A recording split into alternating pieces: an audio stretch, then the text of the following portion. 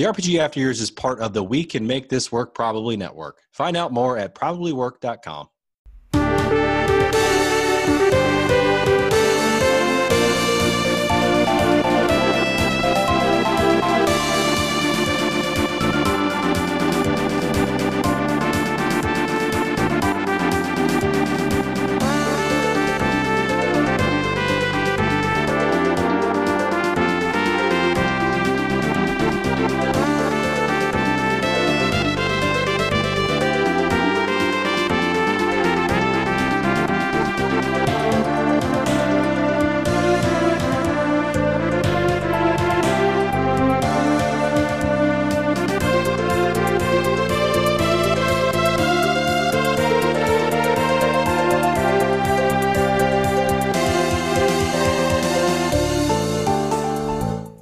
Welcome to the RPG After Years, your weekly show covering all things RPGs from the past, present, and future.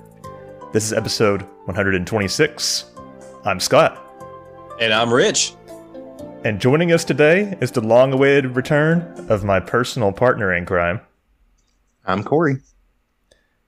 Coming up on today's episode, we're finally going to begin the review of the most recent RPG Club game, and it's a controversial one, to say the least. We'll be reviewing Square Enix's 2009-2010 installment in the most legendary franchise, Final Fantasy XIII.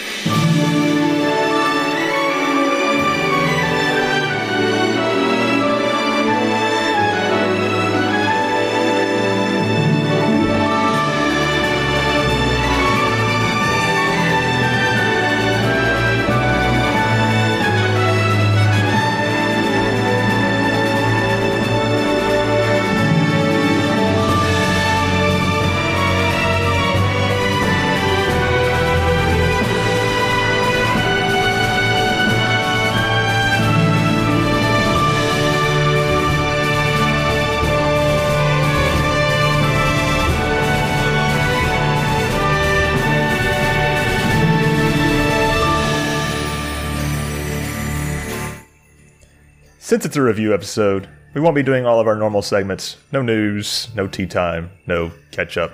Just straight-up review goodness. But before you hit that up, here are some quick show updates. Okay, Corey, you haven't been on since the Tales of Arise review. You got any special updates for anybody you'd like to share? Long time no chat, right? Well, let's see. This morning, sorry for my audio quality, guys. My laptop is not recognizing my good microphone, so I'm using my earbuds. My throat is a little scratchy. Tennessee played Florida last night, and I did a lot of yelling at the television, so forgive me if I sound like I smoked a pack of cigarettes. What else? Still doing good on the weight loss stuff. Feeling good. Been playing lots of video games with Scott. We're in the midst of Xenoblade 2 right now, right? Yes. And we've kind of blocked ourselves a little bit because Scott's game right now is Xenoblade 2. I'm playing Triangle Strategy. But the problem is Triangle Strategy, you have to grind like a whole lot.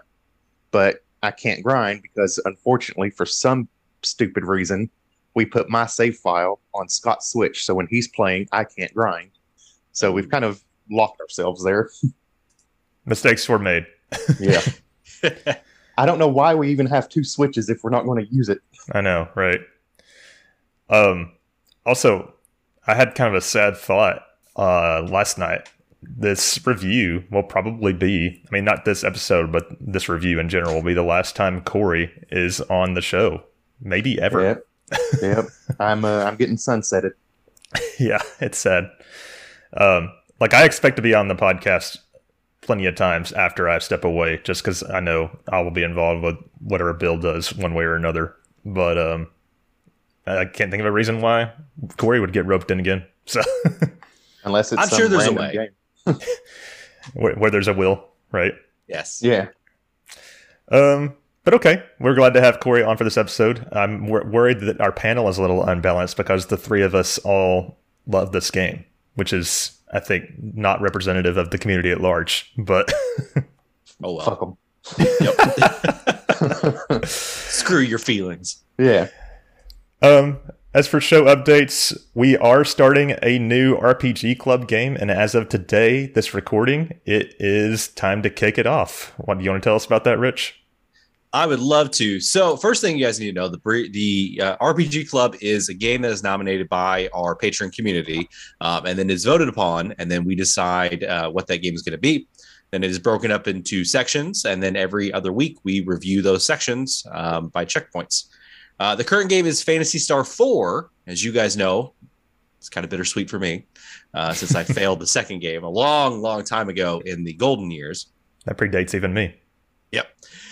So the current checkpoint is to investigate the wreckage. If you're looking at the Game Facts Guide, it's section 6.2.2. It's in the show notes. So if you need to look at that, go for it. That is due October 9th. So head on to the stars. Some fantasy. I'm just hoping I don't hate it. Like, I hope I don't have to like claw my way through it. It's not bad so far. Okay. I trust you. I'm kind of liking it. I'm kind of. All right. Well, I'm starting it after this podcast, so I'll find out soon enough what I'm in for. There you go. As far as the RPGs being released, in this past week, on September 22nd, we got No Place for Bravery on the Switch and PC. Also on the 22nd was the Diofield Chronicle. That came to PS5, PS4, Xbox Series, Xbox One, Switch, and PC. I've heard mixed things, but I've heard positive, I've heard negative. So I think it's just going to be that one's going to be up to personal taste. Yeah. Also on the 22nd was Potion Permit. That came to pretty much everything. On the 27th was The Legend of Heroes, Trails from Zero to PS4, Switch, and PC. Did you get that, Rich? It is fully paid off, but it has not been picked up yet. It will be picked up on the 27th. Right. Since we're technically recording in the past. Yes. So I have it in my hands, everybody. Valkyrie Elysium on the 29th, PS5 and PS4. That's a pretty big release from Square. And of course, the port of Valkyrie Profile Lilith as well.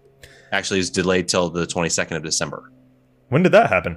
Just like 2 days ago, I think. Oh my God. Well, yep. I made this doc before then. So it just got announced that it's not prepared yet. They still need some tweaking on that. So it's been delayed till December, I think, 22nd. That's still pretty close. With the live updates. Nice. Yeah. I'm doing stuff. Also on the 29th, Pathfinder Wrath of the Righteous, PS4, Xbox One, and Switch. And on the 29th as well, Undungeon came to PS4 and Switch. All right, so current RPGs coming up in the next week or so is Sword Art Online, Alkalization Lycoris. That is on the Switch. Mana Finder, PC, October 5th. And then Nier Automata, The End of Yora Edition Switch, October 6th. I've heard some previews about this, and apparently people are really impressed with the porting job that they did of that game to Switch. Interesting. I'm surprised the Switch can run it that well. Yeah.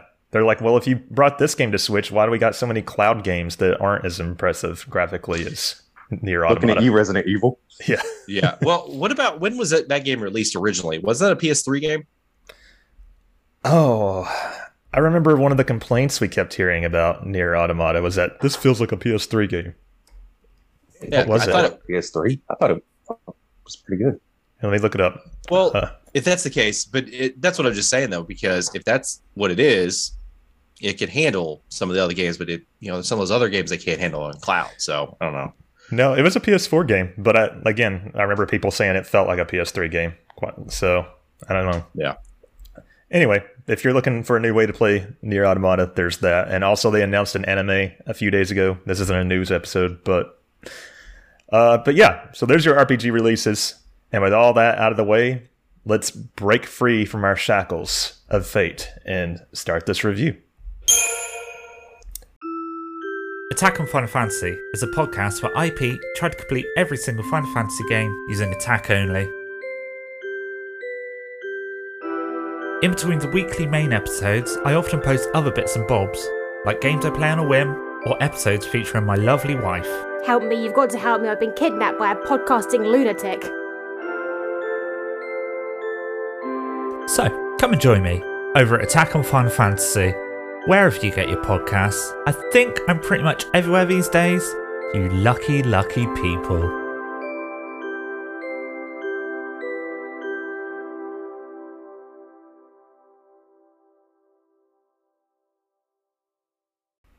Okay, so Final Fantasy XIII was originally released in Japan first on the PS3, and that was on December 17th, 2009, which was 4,666 days ago, or 12 years, 9 months, and 9 days ago.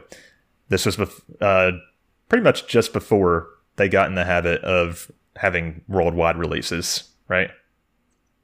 Like, I can't think of many high-profile games that came out in Japan first after that from Square.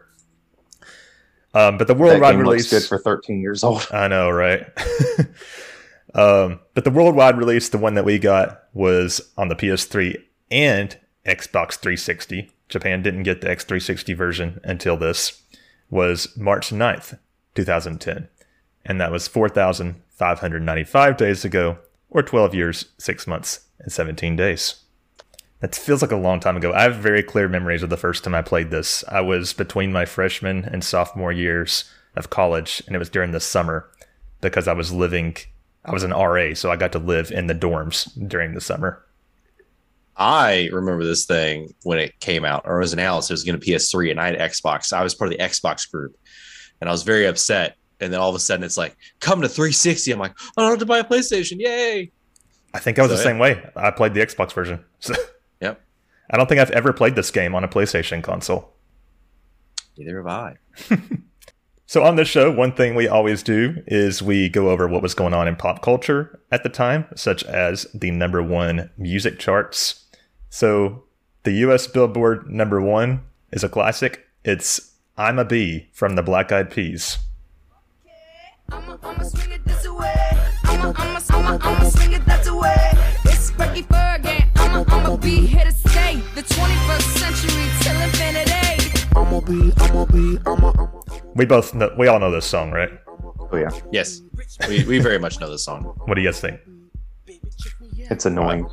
It is kind of annoying.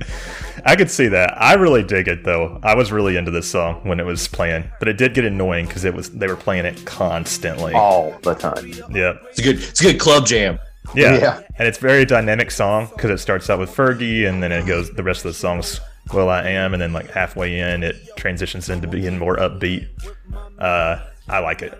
It's just it did get overplayed. That does make me feel old though, because the song does not feel like it was 13 years ago. In the UK, it was In My Head by Jason Derulo.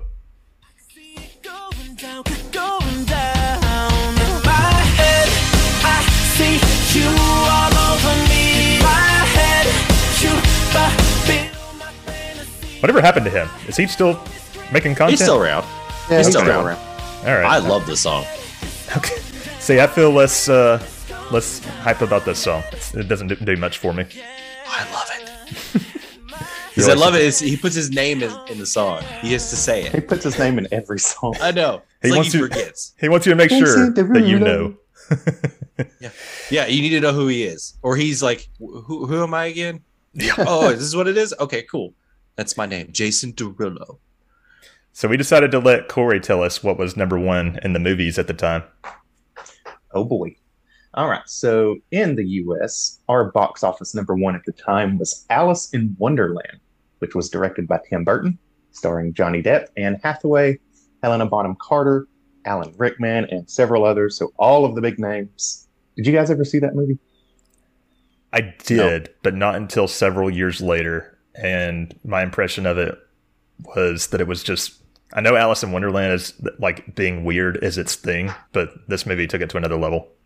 I've actually never seen it. That's surprising, Yeah, good, since you love Helena Bonham Carter so much. I know, and right? Johnny Depp. All right, we're adding it to our movie list. Over in the UK, their box office #1 was the exact same movie, so no surprise there, because I remember when that movie released, it was on Pretty everybody's mind. Yeah. But some other memorable movies from that year include Avatar, Iron Man 2, Shrek Forever After, Twilight Eclipse, Inception, Toy Story 3, Despicable Me, Paranormal Activity 2, Saw 3D, and Tron Legacy. So tons of good shit came out that year. That makes me feel really old because when I think back to Avatar, I do not think of Avatar and Final Fantasy 13 as being like the same time frame. Interesting. Yeah, right. It does make me feel old too. I remember going to see Avatar in theaters. Yeah. Yeah, I remember that too. It just doesn't feel like I was in college when that movie came out. Yeah, it seems a little unreal. Yeah. Okay, so we're going to launch into our history and development. I found a lot of shit, and all of it's interesting. Shocking. So it may take us a minute to get through this, but we'll see how it goes.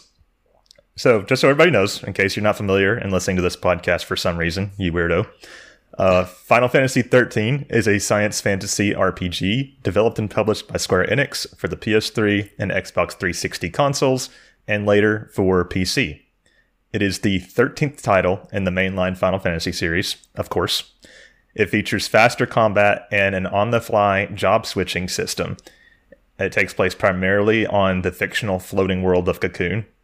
I don't think there's any way to quickly sum up the thrust of the story, and it makes sense, but the main characters find themselves swept up in a worldwide manhunt while being forced to make the choice between destroying their world or becoming zombie-like creatures. That's the most succinct I can make what this game is about. That's a very good 2-sentence summary. Yeah, that's pretty much it. So Rich is going to tell us about the early development. Oh man, I didn't realize there was this much stuff about early development, but let's just dig right in here. So, development of Final Fantasy XIII began on February 2004, shortly after the release of Final Fantasy X-2 International Last Mission in Japan. At the time, the project was internally referred to by the codename of Colors World. I had never heard that before. That's interesting. I mean, the game is very colorful, but yeah, I don't know. Okay, sure. At the beginning of the development, the game was intended to be released on PS2, which is crazy to think about. Yeah, I think that. No way. There's no way that could have happened. In May 2005, however, after the positive reception of the tech demo of Final Fantasy VII, the team decided to move the game to the PS3 and develop it with their new Crystal's Tools engine, a new game engine created by Square Enix specifically for their next generation of games. And this Final Fantasy VII tech demo that it's talking about, I think everybody remembers, was like a trailer recreating the opening scene of FF7 on PS3. And that's what really kicked off like the huge want and speculation about the FF7 remake, which eventually came true. Yes, thank you. Thank you guys for doing that. As you guys know, that Square Enix tends to build engines in order to make their games. So that's kind of the reason why Square Enix does take a little bit of time to create some of these games, because they do use their own engines. It was a mistake. But I think they're actually going to Unreal stuff now. So I think that's a good move for them. So Square believed that although creating the engine would delay initial development, we knew that, it would have the long-term payoff of speeding up development time later in the project. However, the delay was longer than originally anticipated, as the engine had to accommodate the requirements of several other games in addition to 13. Another factor was the delayed development of Final Fantasy XII, which came out near the end of the PS2 lifespan as it was. The Switch ended up costing them about 1.5 years. So I remember Kid Scott waiting years and years for both FF12 and 13. Because 7, 8, and 9, and 10 all came out within like a 5-year span. And then it was all of a sudden we had to get used to waiting forever. Yeah, that's kind of what we do now. Although the PC port was considered, Square decided against it due to their perception of the market at the time, as well as their lack of experience with PC-specific issues such as security. Which is interesting. This is before everything went to PC, really. So eventually. Yeah, but their port now sucks on PC. Like, it's a pain in the ass to deal with. There's more about that later on down here. Okay, sweet. Final Fantasy XIII was first shown at E3 in 2006. God, The trailer shown was an artistic concept that did not represent the final concept of the game, since at the time there was no playable form. Announced alongside the game was Final Fantasy Versus 13, which later became Final Fantasy 15, and the PSP game Final Fantasy Agito 13, which also changed its title later to Final Fantasy Type 0. The three games together formed the Fabula Nova Crystallis Final Fantasy series. It's a mouthful. Yeah, for real.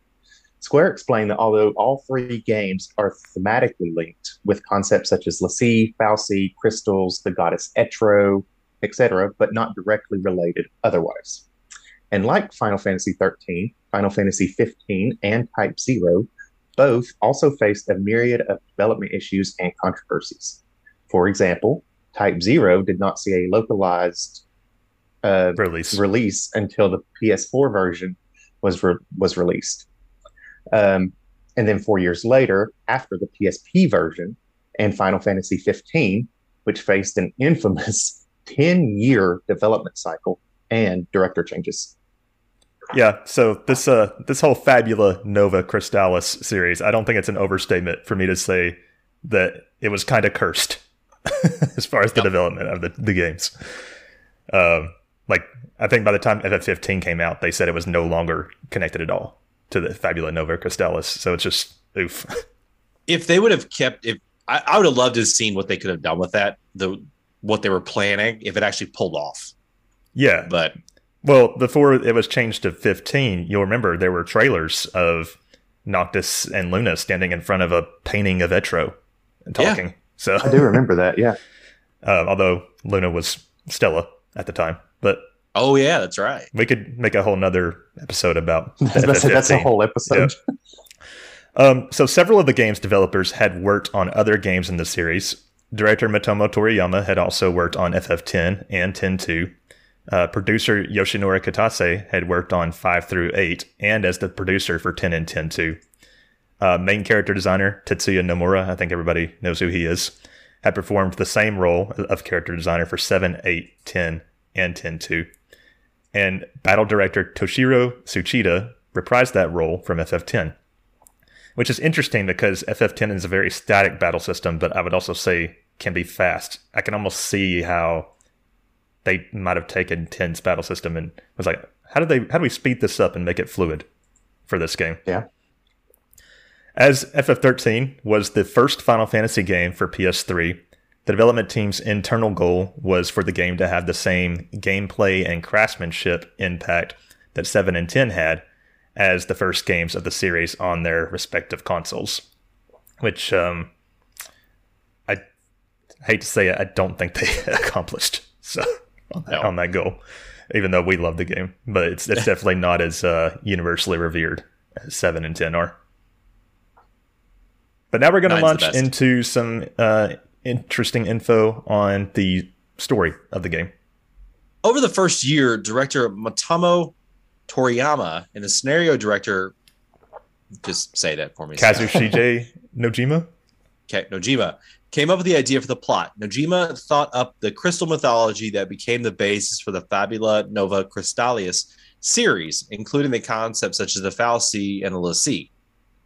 Toriyama then created a story premised on this mythology. He wanted to portray characters at the mercy of a predetermined unjust fate, who belong together but collide heavily.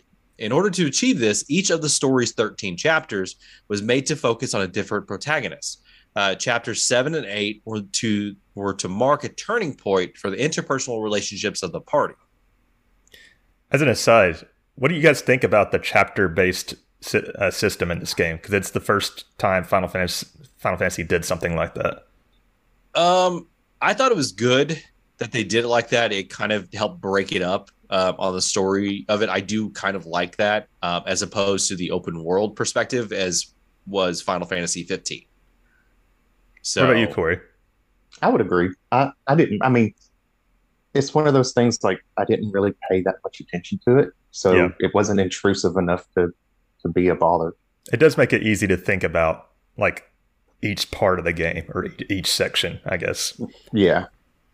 Anyway, In March of 2006, when the structural part of the narrative started to come together, scenario writer Daisuke Watanabe joined the team. Toriyama gave him a rough outline of the first 8 chapters, which included several cornerstone scenes that needed to be kept, like when party members were separated or reunited. He told Watanabe what he wanted to express with the scenario and asked him to flesh out the story and strengthen how the points in the outline connected. For example, Toriyama's rudimentary instructions in the document would say, "Snow and hope reconcile." Also, that makes me wonder, I think it's a joke in the whole thing about how obsessed Toriyama was with lightning. Like, people always make fun of, all the scenes with her, and he always wanted to push lightning to the forefront of everything. Also, imagine having to be given the guidelines, snow and hope reconcile. It's like, okay. And then what that turned into in the final game, like how detailed that part of the story was. It's kind of crazy to me. Thanks for your notes. Watanabe had to decide about how the scenes with this reconciliation would play out, and then he wrote the scenario that way. And to emphasize what the story tried to express, Watanabe adjusted the personalities Toriyama had given to each character. For example, he felt the party should not have a, quote, reliable and calm leader type, unquote, at the beginning of the story, in order to more accurately show the confusion and unease after the protagonists transformed into l'Cie. I would say that Lightning is not reliable and calm at the start. Well, yeah. Toriyama also said that one of the challenges of the story was to portray scenes in which the characters are at their lowest points or cornered. For example, he was worried that Saz's suicide scene was almost a little too dark, but he wanted something like it in the game for people to take the story seriously. However, it does come across as dark because, we played with Lauren, and this was her first time ever playing the game, and I remember that scene when you hear the gunshot, even Lauren was like, oh! It's pretty dark, even for Final Fantasy, and it's a little shocking. So, but I'm glad they kept it, although it didn't fool me that Saz was dead. But however, he included more lighthearted elements like Saz's Chocobo chick to keep a good balance, which was nice. All right, on to gameplay notes. All right, so Toshida concept for the battle system was to maintain the strategic nature of combat-based battles. The system stemmed from a desire to create the battles similar to those found in the CG film Final Fantasy VII Advent Children, one of my favorites. The magic points, which has been a staple of the series, was removed as Toshida and the other designers felt that it gave players an incentive to not use their most powerful magic attacks due to the MP cost. And decided to have magic serve a different purpose instead. That's called strategy. Hello. Yeah. Rich, do you remember the trailer, the first trailer that was showcasing the battle system? And it was just a bunch of cinematic Advent Children-like angles of lightning, like attacking. And yeah, I kind of remember that. It was exciting, but looking back on it now, I'm just like, how would that have even been playable? So it wouldn't. Yeah. Unless they put a bunch of series of commands that you put it in, and then it just goes. Yeah. Like it was supposed to. So I don't know. It would have been interesting. Yeah. So the Paradigm system was designed early in the battle system's development with the intent of making battles rely on quickly changing strategies and feel fast moving. I think that was accomplished. Originally, there were only 5 roles, but the Saboteur was later added as the designers felt that its abilities were missing from the game and did not fit with the other roles. Imagine not having Saboteur. I was about to say, I need that. Yeah, you have to have that. Together with the maximum of 3 characters in battles, each encounter was specifically designed to force the players to switch paradigms and think strategically to stay engaged in battles. Guys, I just had a memory occur to me that I didn't think about until just now. When I first played FF13, I didn't know this word, paradigm. So I always said paradigm. I'm just laughing at you all over the place. I'm looking back at young Scott and shaking my head in despair and distaste. We learn and we grow. Also worth noting is that during development, while they were still on PS2, the developers used character models from previous Final Fantasy games as stand-ins to test the battle system. They used Yuna and Riku from FF10-2 and Van and Ash from Final Fantasy XII. And There's some blurry screenshots here with cell shaded graphics. I This included is the interesting. screenshots in the doc, but you can kind of see Riku in the top left in her gun mage outfit. Uh-huh. And then in the bottom right, you can see a white-haired Yuna with something that looks like the FF13 battle system. Yeah, it's Interesting. I always like seeing this early stage stuff. Yeah. I couldn't find any screenshots with Vaughn and Ash in them, but it was on the wiki, so it must be true. So, Interesting. moving on to the graphics and design. Originally, Toriyama intended for Lightning to be sexy and flirtatious, but later decided he wanted her to be a new type of female character with an athlete's body and a less feminine nature than some of the previous female characters in the series. Can you imagine Lightning being flirtatious? I was about to say, Jesus, talk about a Gross. 180 in character personality. Yeah. His guidelines to Nomura were to make her, quote, strong and beautiful, and she was intended to be reminiscent of Final Fantasy VII's Cloud Strife, which I think the intention was met because a lot of people joked that, remember, one of the main criticisms of her character there is like, oh, you mean female Cloud? Femme Cloud? Femme Cloud. But I think, in my head, she's her own separate character. Agreed. Fang was initially meant to be a male character, but the gender was changed partially because of the change to Lightning's character. I guess they wanted someone who was more sexy, and I guess Fang's a little flirtatious. It's her accent. Yeah. Yeah. They also did this to coincide with the updated character designs during the latter part of development. And part of me can't help but wonder if this is why or how the lesbian undertones between Fang and Vanille made it into the story. Maybe. We spoke about that a little bit before on another episode, Rich. I can't help but wonder if it was intentional. You know what I mean? So It could have been. It could have been left in there intentionally because somebody's like, well, let's have this representation.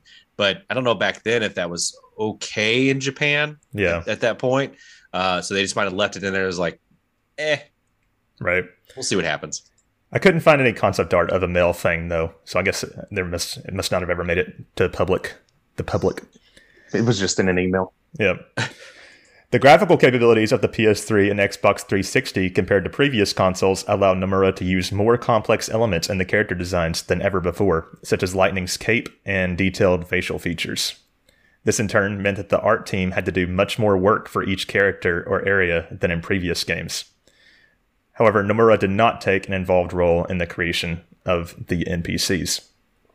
You don't really think about how a cape wouldn't have been possible before this.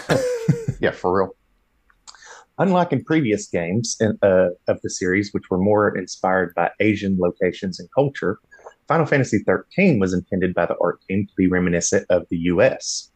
Pulse was based on landscape photographs the team took from across the country, and Cocoon was intended to be a melting pot of different ethnicities. The setting was also given a science fiction aesthetic to make it stand out more in the series. Art director Isamu Kamikura, say that for me, Scott.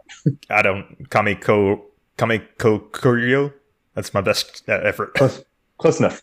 Revealed that many additional scenarios, such as Lightning's home, a Nora base, and a zoo, which were functioning in an unreleased build during development, were left out of the final version due to concerns about the game's length and volume. A zoo would have been interesting. If I say a zoo, that'd been cool. At least Lightning's home made it into a cutscene, at least. Yeah. I don't really think of Pulse as the US, though. I always think of, like, Australia or New Zealand. Maybe that's because of Vanilla and Fang's accents. But Probably. yeah. So the game, unlike previous titles in the series, included no explorable towns, which I'm pretty sure was a big gripe for a lot of people. It was. Toriyama said in an interview that the team was unable to make them as graphically appealing as the rest of the game and choose to eliminate them. Toriyama had also originally intended to release DLC that would include a new area, equipment, and missions, but was forced to cut it due to quality concerns so late in the project and difficulties with the different systems for extra content and multiple consoles. Thank God I didn't do that. Seeing as how the DLC for 13.2 turned out, my opinion, not great. Maybe this was for the best. Yeah. But It is interesting. It makes sense if you think about how beautiful the game is and how linear the game is, how difficult implementing a towns would be. So worth noting is that one of the main challenges of development was that this was the first game in the series to be developed in HD. It's important to point that out. And then developers for the environments were given instructions not to reuse assets from other areas, which I think is a very common practice just in general. So I'm sure that was a pain in the ass for them. Okay, let's talk about the music. My favorite thing. Mishima Hazamazu. You really butchered that one. So Masashi Hamauzu. We'll just call him Mazu. I might have got it wrong too, but composed the game's soundtrack. His previous works on the series was as a co-composer for Final Fantasy X and the main composer for the Dirge of Cerberus Final Fantasy VII game. Which is interesting because I don't think Dirge of Cerberus' soundtrack is very good, but this certain soundtrack turned out great, in my opinion. Yeah. The game was the first main series FF game to not include any compositions by the original series composer, Nobuo Uematsu, which that's weird. I thought he did. When I wrote that, I thought it sounded off because I guess there was some pieces in 12, but I don't know. I'm pretty sure there was other games like 10 too. I don't think Uematsu was involved with that. I thought he was. Huh. Who knows? Do your own research on this one. Yep. Although Uematsu was originally announced to compose the main theme of the game, this role was taken over by Hamazu after Uematsu signed on to compose the soundtrack to Final Fantasy XIV. The score features pieces orchestrated by Yoshihisa Harano. Why don't you just say the rest of it? Yoshihisa Hirano, Toshiyuki Umuro, and Kunihito Shina with the Warsaw Philharmonic Orchestra. I tried. All of those names. That's a lot. Yeah. The song My Hands from British singer Leona Lewis's second album, Echo, was chosen to replace Final Fantasy XIII's original theme song, Kimi ga Iri Kara, by... I think you just put these names in here just to fuck with us sometimes. Sayuri Sugawara. For the game's international release. Square Enix president Yoichi Wada later said that it would have been better if the American branch of the company had produced a theme song from scratch, but a lack of staff led to the decision of licensing an existing song. The album Echo was released in November 2009, 4 months before the English release. At least it was new, I guess. Newish. Yeah. Yeah. Also worth noting is that FF13 is the first main series game to not feature the Prelude song. In case Corey doesn't know, that's the one that's like or the victory fanfare themes. I remember being sore about that when this game came out. It's like, where's the victory fanfare? I guess I never put that together that was actually not there. Yeah, I'm the same. I just never it never dawned on me. It's like, wait a minute. Yeah. Makes me wonder if people would have thought of this as more of a Final Fantasy if those themes had been included somewhere. I think we need to discuss that one day. What actually makes a Final Fantasy game? Like, what has to be in it to be considered the Final Fantasy game? And it's not just chocobos in the Cid, I don't think. Yeah. No, there's more stuff that goes into it. Yep. So now it's time for my voice actor corner. This is a segment that we do in the reviews to kind of identify some other famous characters that the voice actors in this game had done. I'm going to try to speed through this because Final Fantasy XIII was blessed with some very well-known voice actors. On the other hand, it also has some that we haven't heard from before or since. So, lead character Lightning was voiced by Ali Hillis. Her first credited roles were actually Mary and Shelley Godwin in Xenosaga 2 and 3 for you Xenosaga fans out there. She also voiced Liara in the Mass Effect series. That's another game we should be familiar with. Audrey in Valkyria Chronicles 2. Jessica, that whore in Resident Evil Revelations.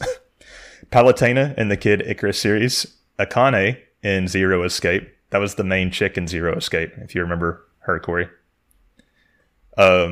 Pressa in Tales of Xillia, Emina in Final Fantasy Type 0, and many, many others. She's a pretty well-known voice actress. Snow is voiced by maybe the most famous voice actor in this realm, Troy Baker. He played Yuri Lowell in Tales of Vesperia. Does he do a good job in Vesperia, Rich? Yeah, he does. Okay. Oliver Lindheim in The Legends of Heroes Trails in the Sky. Vincent, the main character of Catherine, which I know is a game that Corey loves. Oh, yes. Valva Torres in Disgaea 4. Aikichoi in Persona 2, Innocent Sin. Kai Ling in Mass Effect 3. Ryu Hayabusa in the Dead or Alive series and Ninja Gaiden 3. James Sunderland, the main character of Silent Hill 2 in the HD collection. Jake Moeller in Resident Evil 6, Wesker's bastard baby. Booker DeWitt in Bioshock Infinite. Joel in The Last of Us. That's a big one. Oh, yes. Delson Rowe, the main character of Infamous Second Son. Pagan Min, a famous villain from the Far Cry series. Revolver Ocelot in Metal Gear Solid 5. Samuel Drake, Nathan Drake's brother in Uncharted 4 and The Lost Legacy. Jonesy, who is the main character of Fortnite, I believe, or the one they put on all the cover art anyway. And Simon Krieger, the villain of Miles Morales, which is a game that Rich and I have reviewed. I think you were on that too, weren't you, Corey? I think so. Yeah. Vincent Martella, the voice of Hope, has not done a ton of voice acting, but he has voiced Phineas in the Phineas and Ferb series, which is kind of funny. And he also had a starring role in the 2005 sitcom Everybody Hates Chris, which is apt because I feel like everybody hates Hope. So Yes. Except for me. Reno Wilson, the voice of Saz, hasn't done much other voice work either, but he did play a recurring role in The Cosby Show, of all things. He was Theo Huxtable's college friend Howard in seasons 5 and 6. And he also played Orlando in the Crank film series, which I think is a very high-octane action movie series starring Bruce Willis. Is that right? No, Jason Statham. Jason Statham. That's right. Sorry. And he also had a starring role as Officer Carl McMillan in the Mike and Molly series.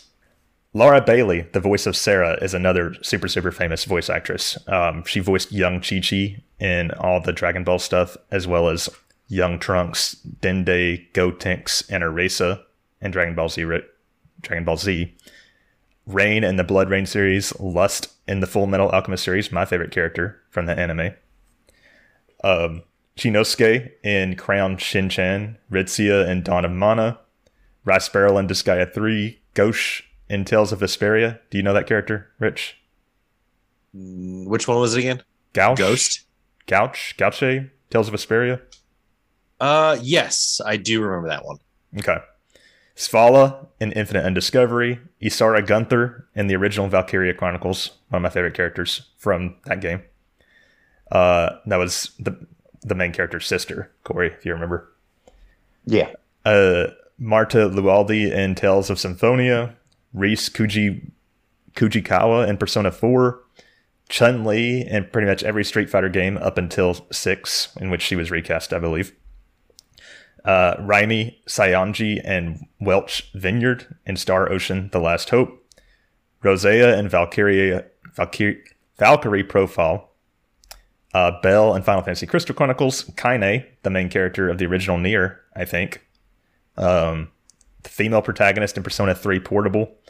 Catherine with a C in Catherine. So that's interesting. I think the Snow and Sarah voice actresses were Vincent and Catherine. Yeah. Nice. Angela and Claudia in the Silent Hill HD collection. Helena Harper, one of the main characters in Resident Evil 6. Again, she's worked with Troy Baker a lot, I guess. Yep. Dolce in Rune Factory 4. Abigail Fetch Walker in Infamous Second Son and First Light. Mary Jane in the newest Marvel Spider-Man game that we all love. Interestingly, Abby in The Last of Us Part 2, which that bitch Abby is interesting considering Troy Baker, voiced Joel, but and Black Widow, the Marvel character Black Widow, and a bunch of shit, including the newest Avengers game, which we have spoken about at length. Primary villain Glinth Disley / Spartandulus was voiced by Scott Bullock, who has also had many smaller roles in a bunch of cartoons, but also Logos in Final Fantasy X-2 and Hades in Kid Icarus Uprising, which I've heard is a fantastic character. Georgia Van Kylenberg, the voice of Vanille, and Rachel Robinson, the voice of Fang, have not done much voice acting work. I couldn't find hardly anything about them. However, notably, Georgia Van Kylenberg was interviewed about her role, and she said that the voice actors forced her to make all those weird noises, basically. Yeah.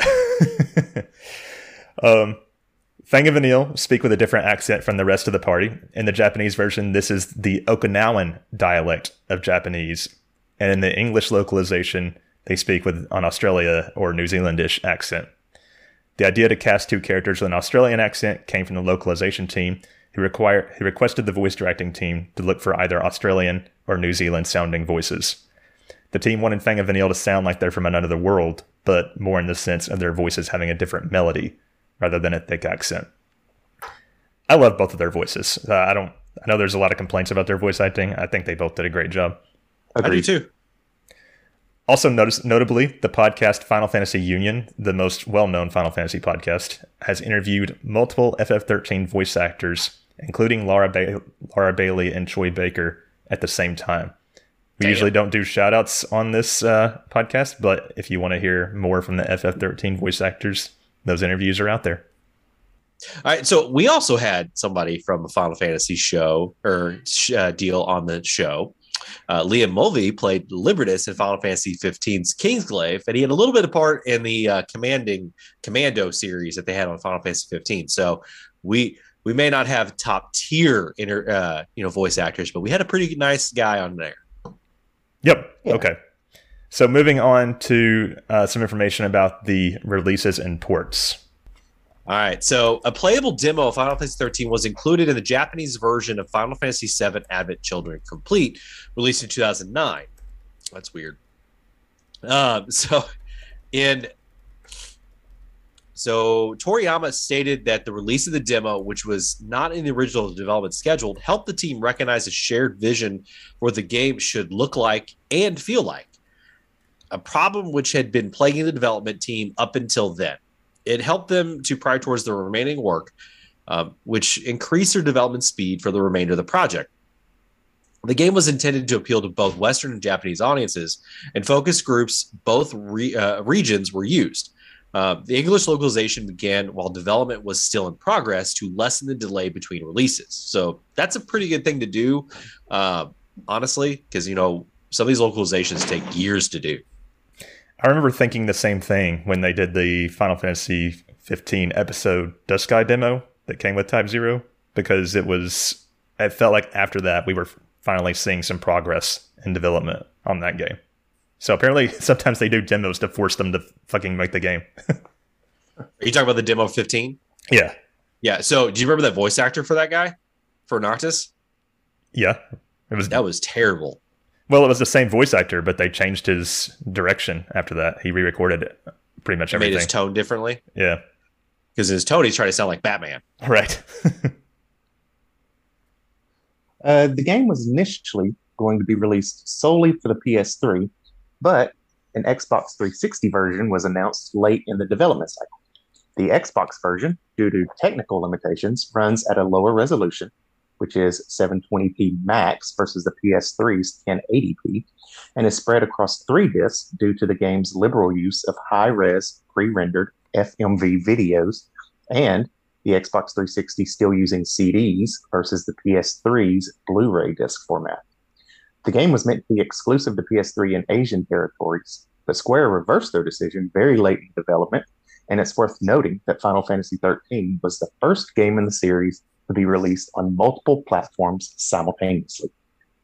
Which is interesting. I've encountered multiple people in the past who, like, I'll say something like, "Oh, did you make it to disc 2?" And it's like, "What? There's 2? What?" There's a 2? Yeah. I remember getting that the first time and just opening it up and it had multiple discs. I'm like, hey, it's like the PlayStation 1 era. Yeah, because 10 was 1 disc.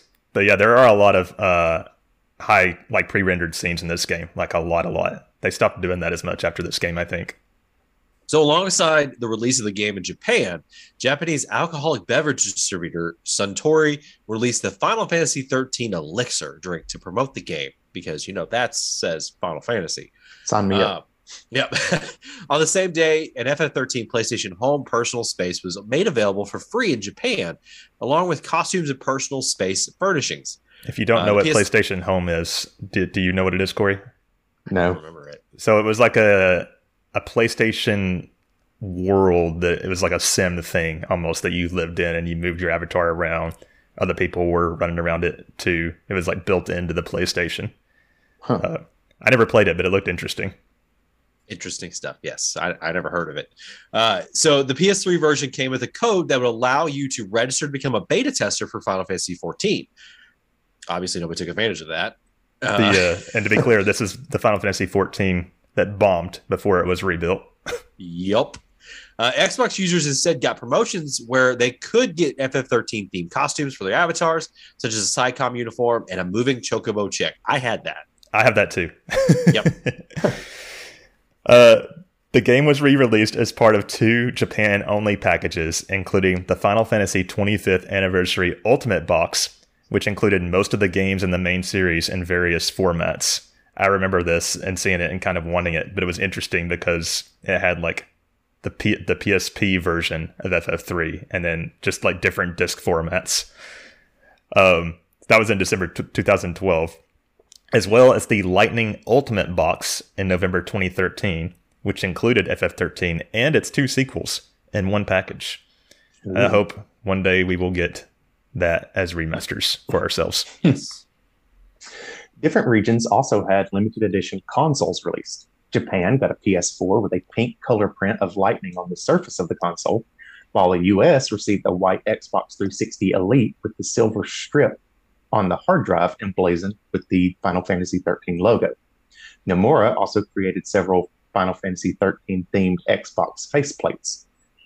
PAL territories also got a collector's edition of the game, which included a best of soundtrack CD, Eidolon art card prints, a LaCie brand decal, and a hardback art book. Of course, there were also several informational Ultimania books released in Japan. The game was also later released for Microsoft Windows via Steam, along with its sequels. But more on that in a little bit. This, I think this I got a picture of this PS3 in the dock. It looks, I like it. Looks pretty awesome. Yeah, it looks badass. I wish past Scott had been more on that. Had more money. I was college kid, broke. FF13 was also the first game in the series to receive an official release in Chinese and Korean. It was also the first Final Fantasy game in which Japanese voiceovers could be enabled. An international version of the game for the Xbox 360 called Final Fantasy XIII Ultimate Hits International was released in Asia in December 2010. The game included an easy mode option, which I wonder how that changes the game, and the English voiceovers. This was also the first appearance of the story epilogue book titled Final Fantasy XIII Episode 1, which also hinted about the future of the story that would be more fully explored in the game's sequel, Final Fantasy XIII 2.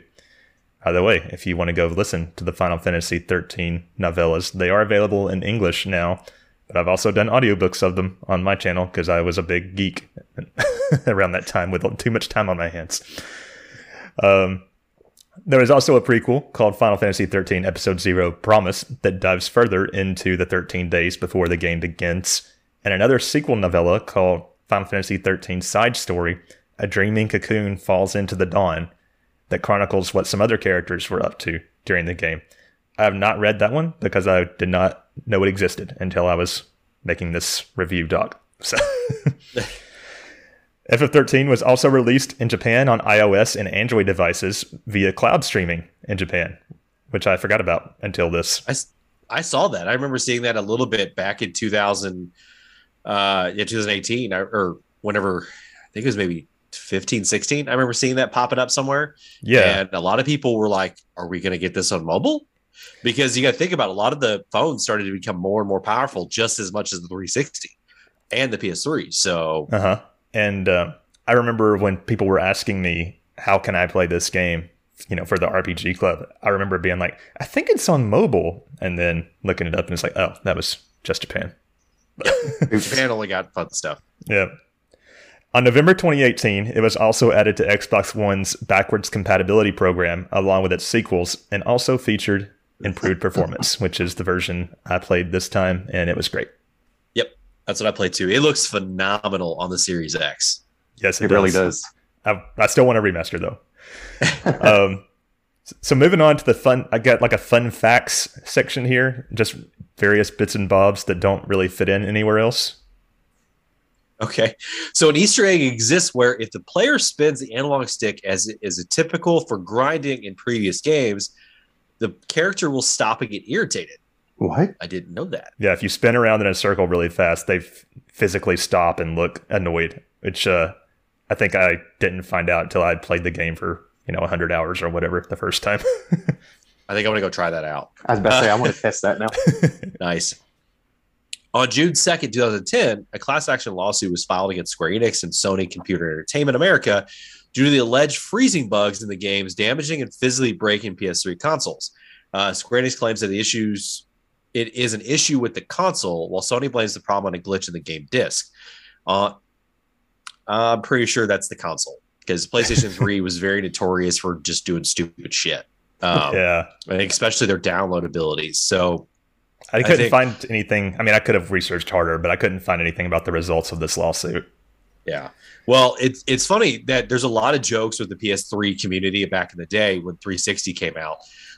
That like, this is going to be a morbid joke, so I apologize. But the way the download speeds worked on the PS3, if you had cancer, you would die before it ever downloaded. That was the joke. Oh, Jesus so Christ. I don't know. You guys ever have a PlayStation 3? Because I didn't. Oh, I yeah, did. a couple Okay. of Not the early Do you remember models. the download speeds? Like on the big one? I do remember it taking a while. Yeah. Yeah. So the guys that made Rooster Teeth, the guy that made like Red vs. Blue, the Halo series and whatnot for Machinima, that was the joke that they had. Like, if you're ever going to play if you're going to play a game and you have cancer, you're just going to die before it downloads. So that's just horrible. Yes. But that's how like long that stuff took. So again, that's why I believe that the PlayStation 3 was just broken. If I had to at that decide, point. I would agree with you. Yeah. In August 2010, a television advert for the Final Fantasy 13 was banned in Britain by the Advertising Standards Authority due to Square Enix advertising the Xbox 360 with the footage of the PlayStation 3 version exclusively. Yeah, that does happen. I don't know if you guys remember the Aliens Colony Marines debacle that happened a couple years ago. Vaguely, yeah. So they were showcasing I don't know what build they were using, but it was showed that it was so crazy looking good. And then the final release product was not that at all. So game companies started to get in trouble. I think they said it was an accident, but if I was Square Enix, I would try to get away with the same thing because the PS3 version does look better than the 360. So, so here's some more. And I think there was another lawsuit involving that as well, by the way. So. Before his official name was revealed, Snow was referred to as Mr. 33cm, referring to his foot size. That would be a size 16 in American or a 14 in the UK, so huge feet. Yeah. His name in early development was also Storm, which is interesting. I'm glad they changed it. Saz changed quite dramatically during development. He was originally going to be a lighter-skinned man named Baz with shoulder-length brown hair that used shoulder mounts to use various equipment, such as a shield arm. And I've got a little picture of concept art for this, which is just a totally different character. Yeah, that's completely different. Huh. I mean, they kept the jacket, it looks like. Yeah, I didn't notice that, but yeah. It reminds me of Barrett with the whole like changing arms thing a little bit. Yeah. But anyway, the characters Rigday and Bartholomew Estime, Hope's dad, uses the same body models as common NPCs, with only their head models being changed, which I thought was an interesting shortcut they took, considering how little shortcuts they took in this game. Throughout the story, you may notice that the characters' brands are at different stages. Also, different characters' brands advance slower or faster than others. They are all at the final stage by the ending, though. Notably, Vanille's does not advance to the final stage until she is about to transform Fang during the ending, while the others are at the final stage prior to the final battle. I thought it's a pretty obvious thing. Like, you notice that the brands are advancing as the story goes, but I thought it was interesting, like how they advance at different rates. In one of the houses in Aruba, you can find a photo of Fang and Vanille together on a counter, which we did. It's very easy to miss, but it's there. Yep. At one point in development, the dev team considered making Vanille the main character, but they dismissed the idea as they had already released a trailer and art featuring Lightning. I always say that Vanille is really who the story is about, so I get why they thought about changing it. Yeah. And lastly, spoilers for Final Fantasy 13-2. Although the Chocobo chick is never named, in Final Fantasy 13-2's SAS DLC, it is revealed that the chick is female and its name is Chocolina. A parallel version of the chick also transformed into the character by the same name, Chocolina. Chocobocolina! I hate that. I hated that so bad. Every time she spoke, it's just like, shush.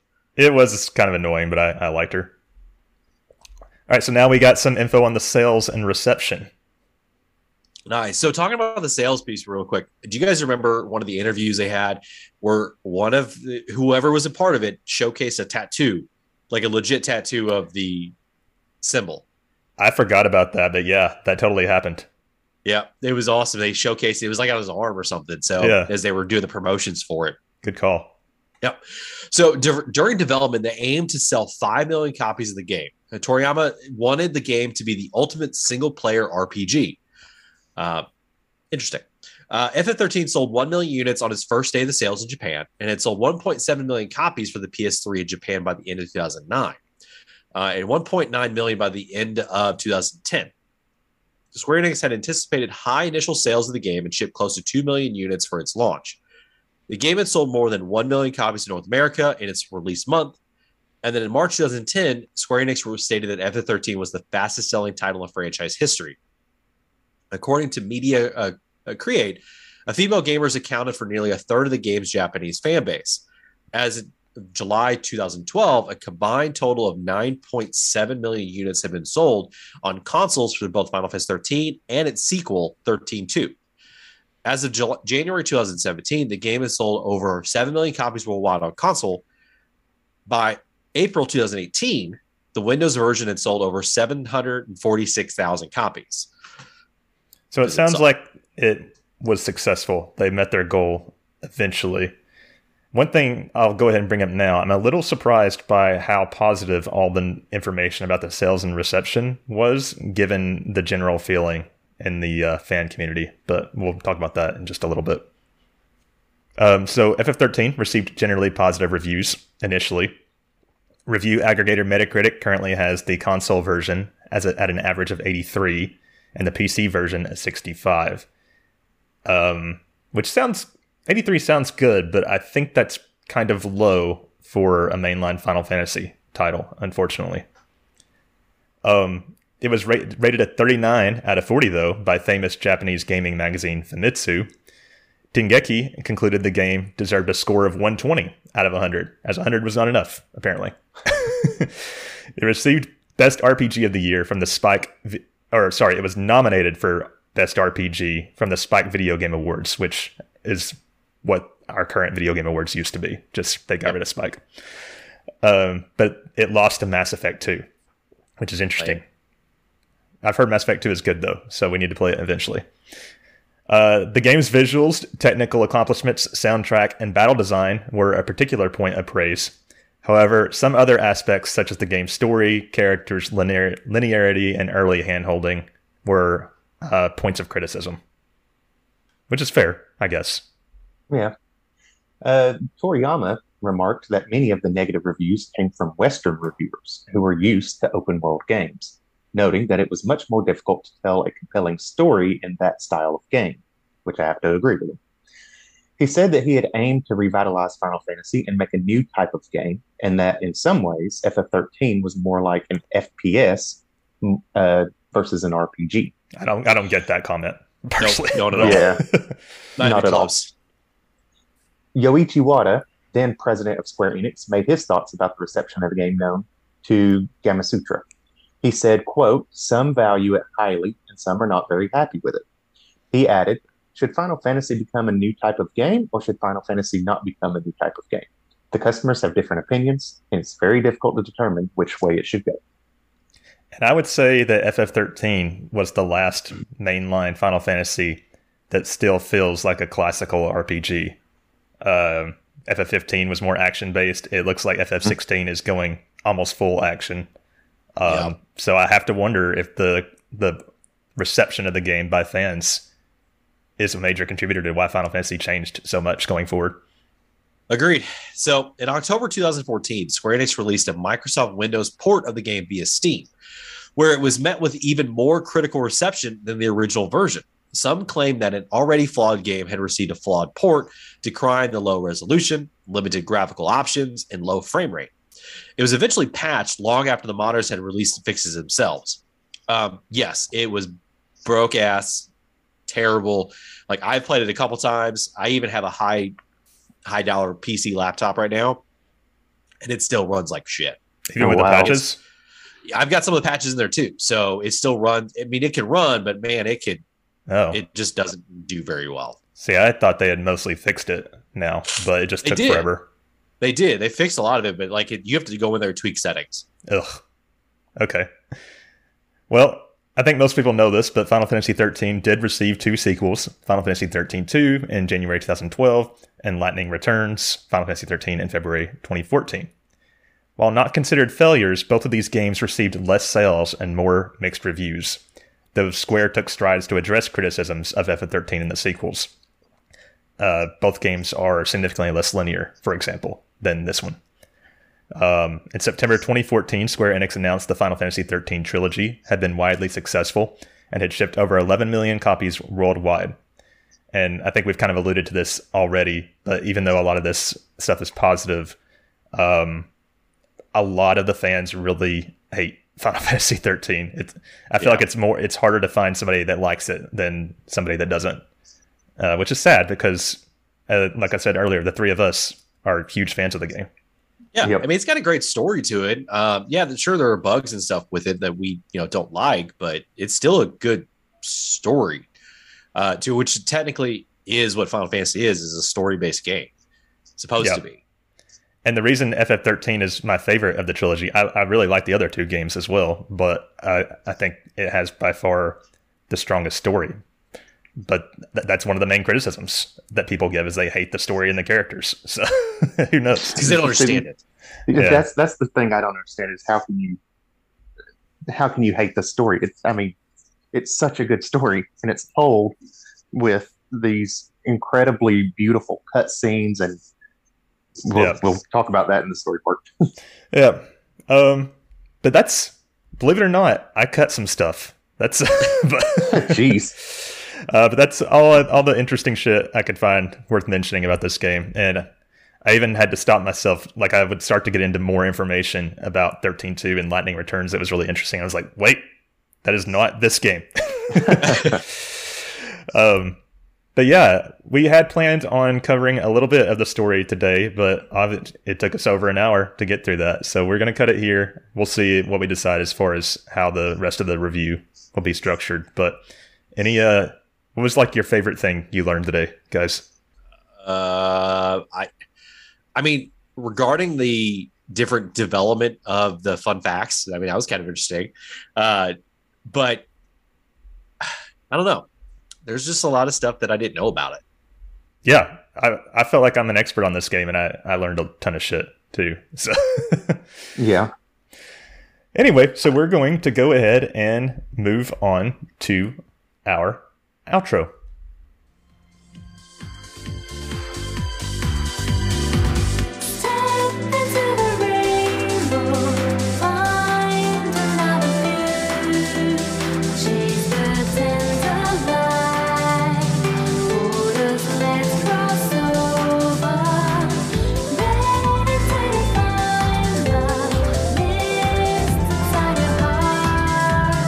Take a breath and start your